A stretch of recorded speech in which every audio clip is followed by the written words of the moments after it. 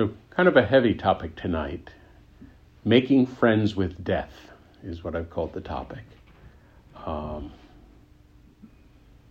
And first of all, I'd just like to frame the topic by talking a little about how our current society looks at or doesn't look at death, by drawing a comparison to 200 years ago.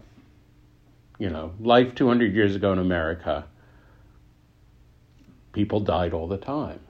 You know, it would not be unusual at all for a married couple to have, say, 15 children. Maybe 2 or 3 would live to adulthood, you know, and we forget now that each one of those children's deaths, that was a painful, traumatic thing for those people, you know. People died all the time in their 20s and their 30s and their 40s. You know, for someone to get to 50 or 60, like they were doing really good, you know. I mean, anytime anyone got any kind of illness or suffered a traumatic injury, that was pretty much it, you know. And really, life expectancy 200 years ago hadn't really changed much since the Middle Ages, since Roman times, since antiquity. I think in some sense we underestimate how wide sweeping the miracle of modern medicine is. You know, I mean, so many diseases have been eradicated. No one gets polio or smallpox anymore, you know. You break a bone, you know, it's instantly set. You know, you get a gash, they instantly stitch it up, you know. And now it's just routine that people live into their 70s, 80s, and 90s. And you would think, given this comparison, that people would be astonishingly grateful for that it would be celebratory. Like if people 200 years ago could look at this situation, they'd say, oh my God, how lucky are those people? And yet the sad thing is we completely take it for granted, you know, and in fact, go to the other extreme of, in some sense, ignoring death, you know. In some sense, we live in the first time in human history in which it was even possible for humans to ignore death, you know, and there's something very interesting about that. And I think part of the ignoring is actually the way we tokenize it. You know, so say if an airplane crashes, you know, that's horrible. A lot of people die, and then that gets its 15 minutes of fame, and then we move on, you know.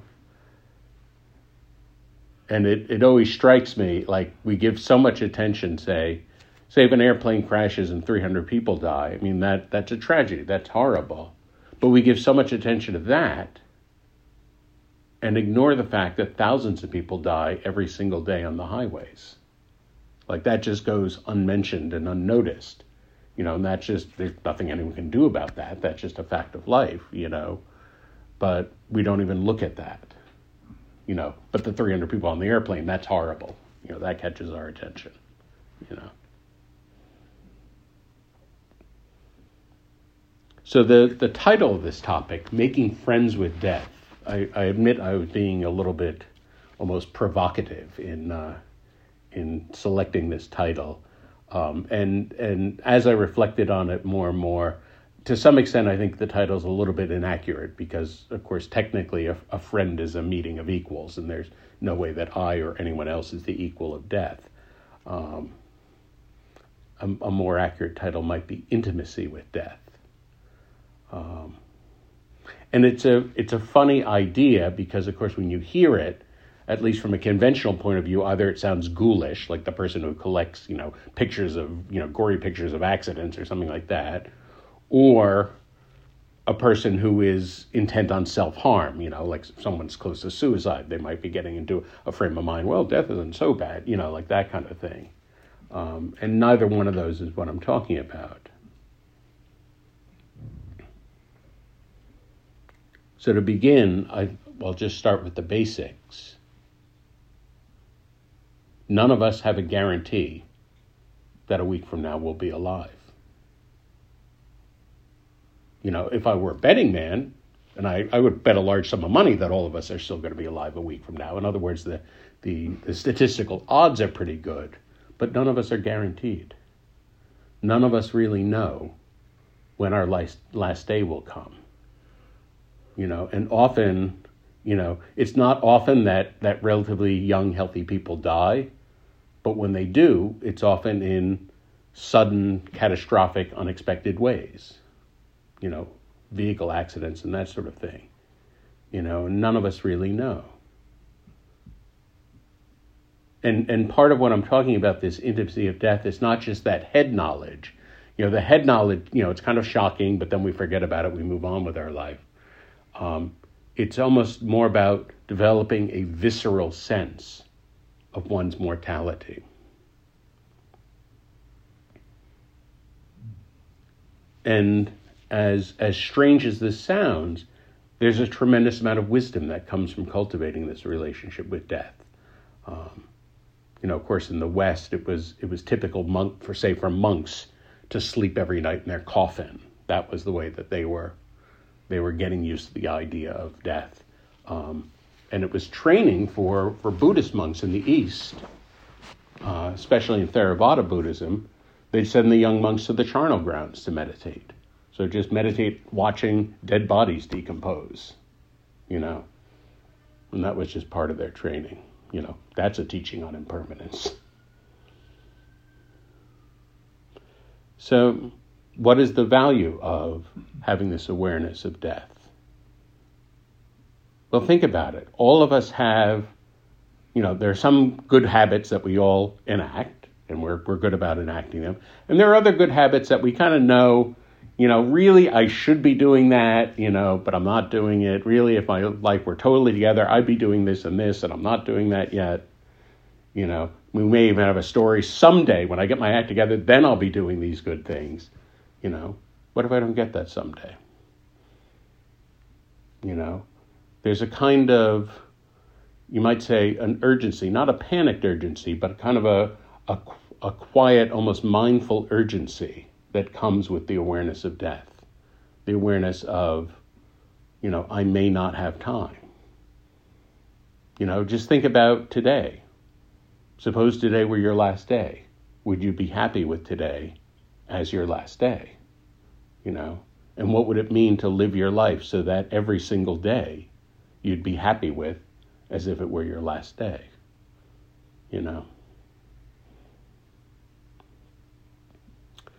I'm going to read a Zen story.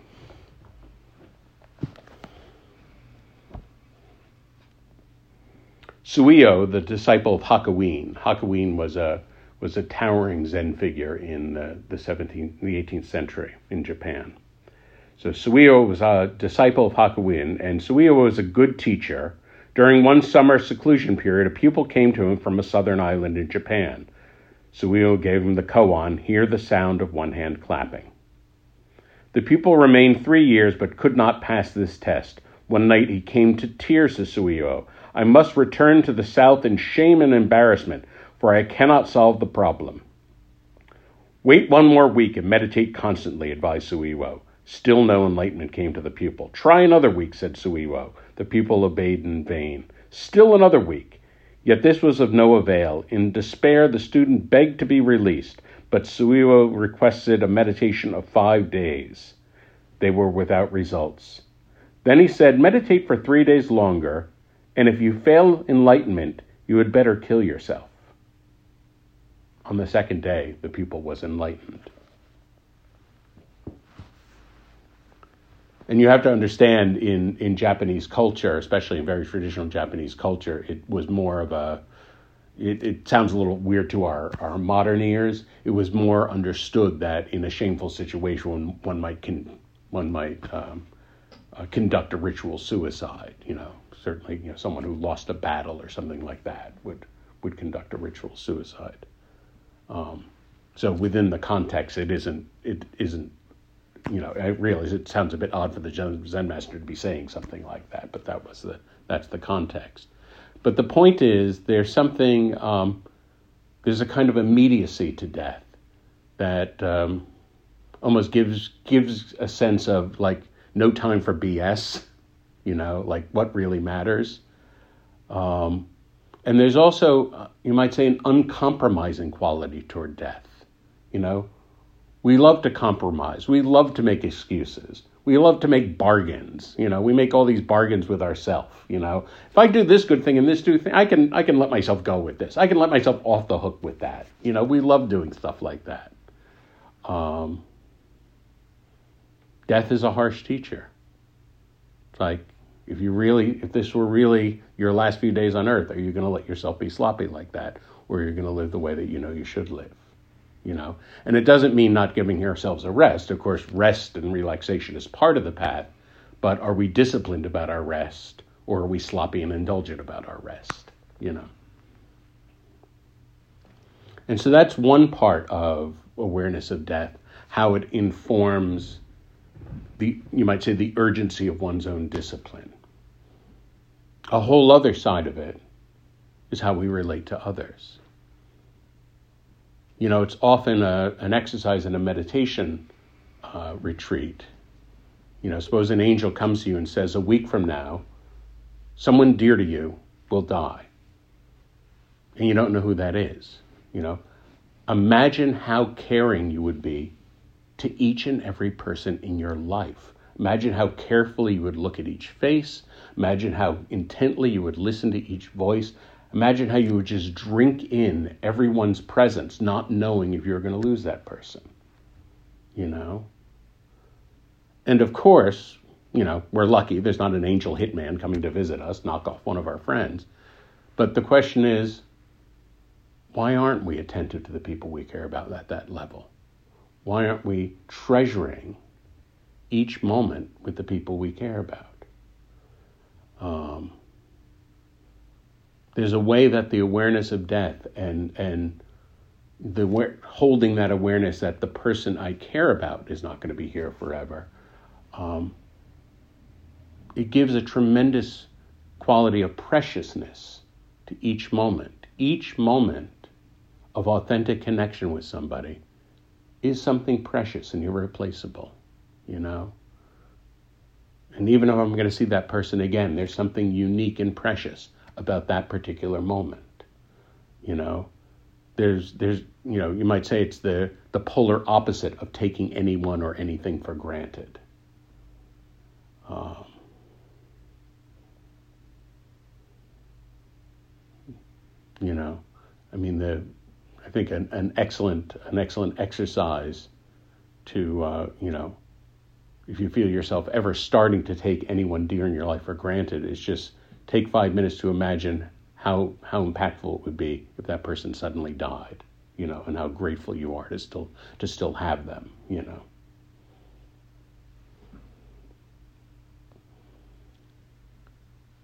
There's a way that ultimately we cannot say a full yes to life unless we're saying yes to our own mortality and a yes to death.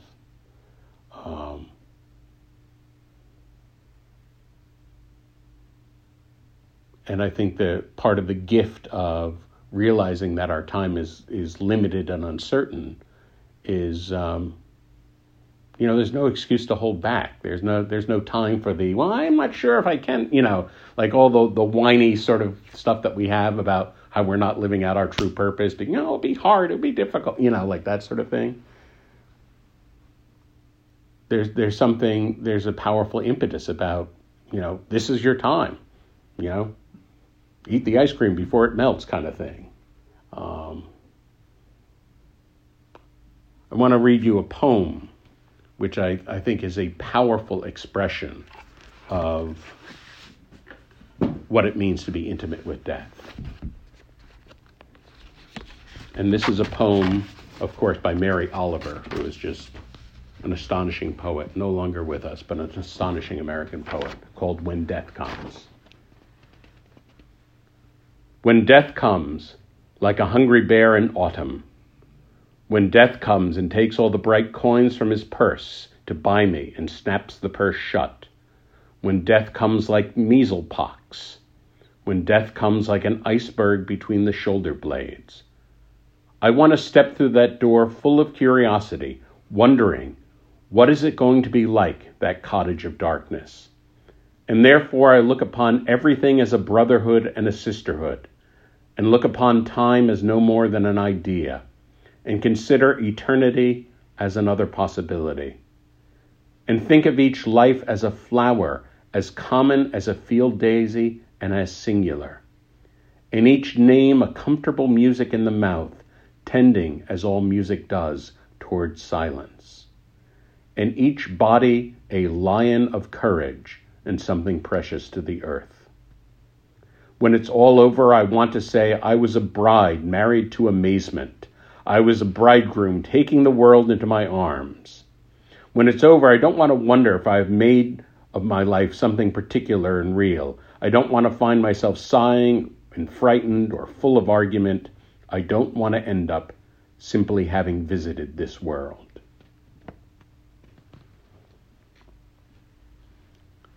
So at this point, I'll share the quote sheet. First, I'll share it with the Zoomies.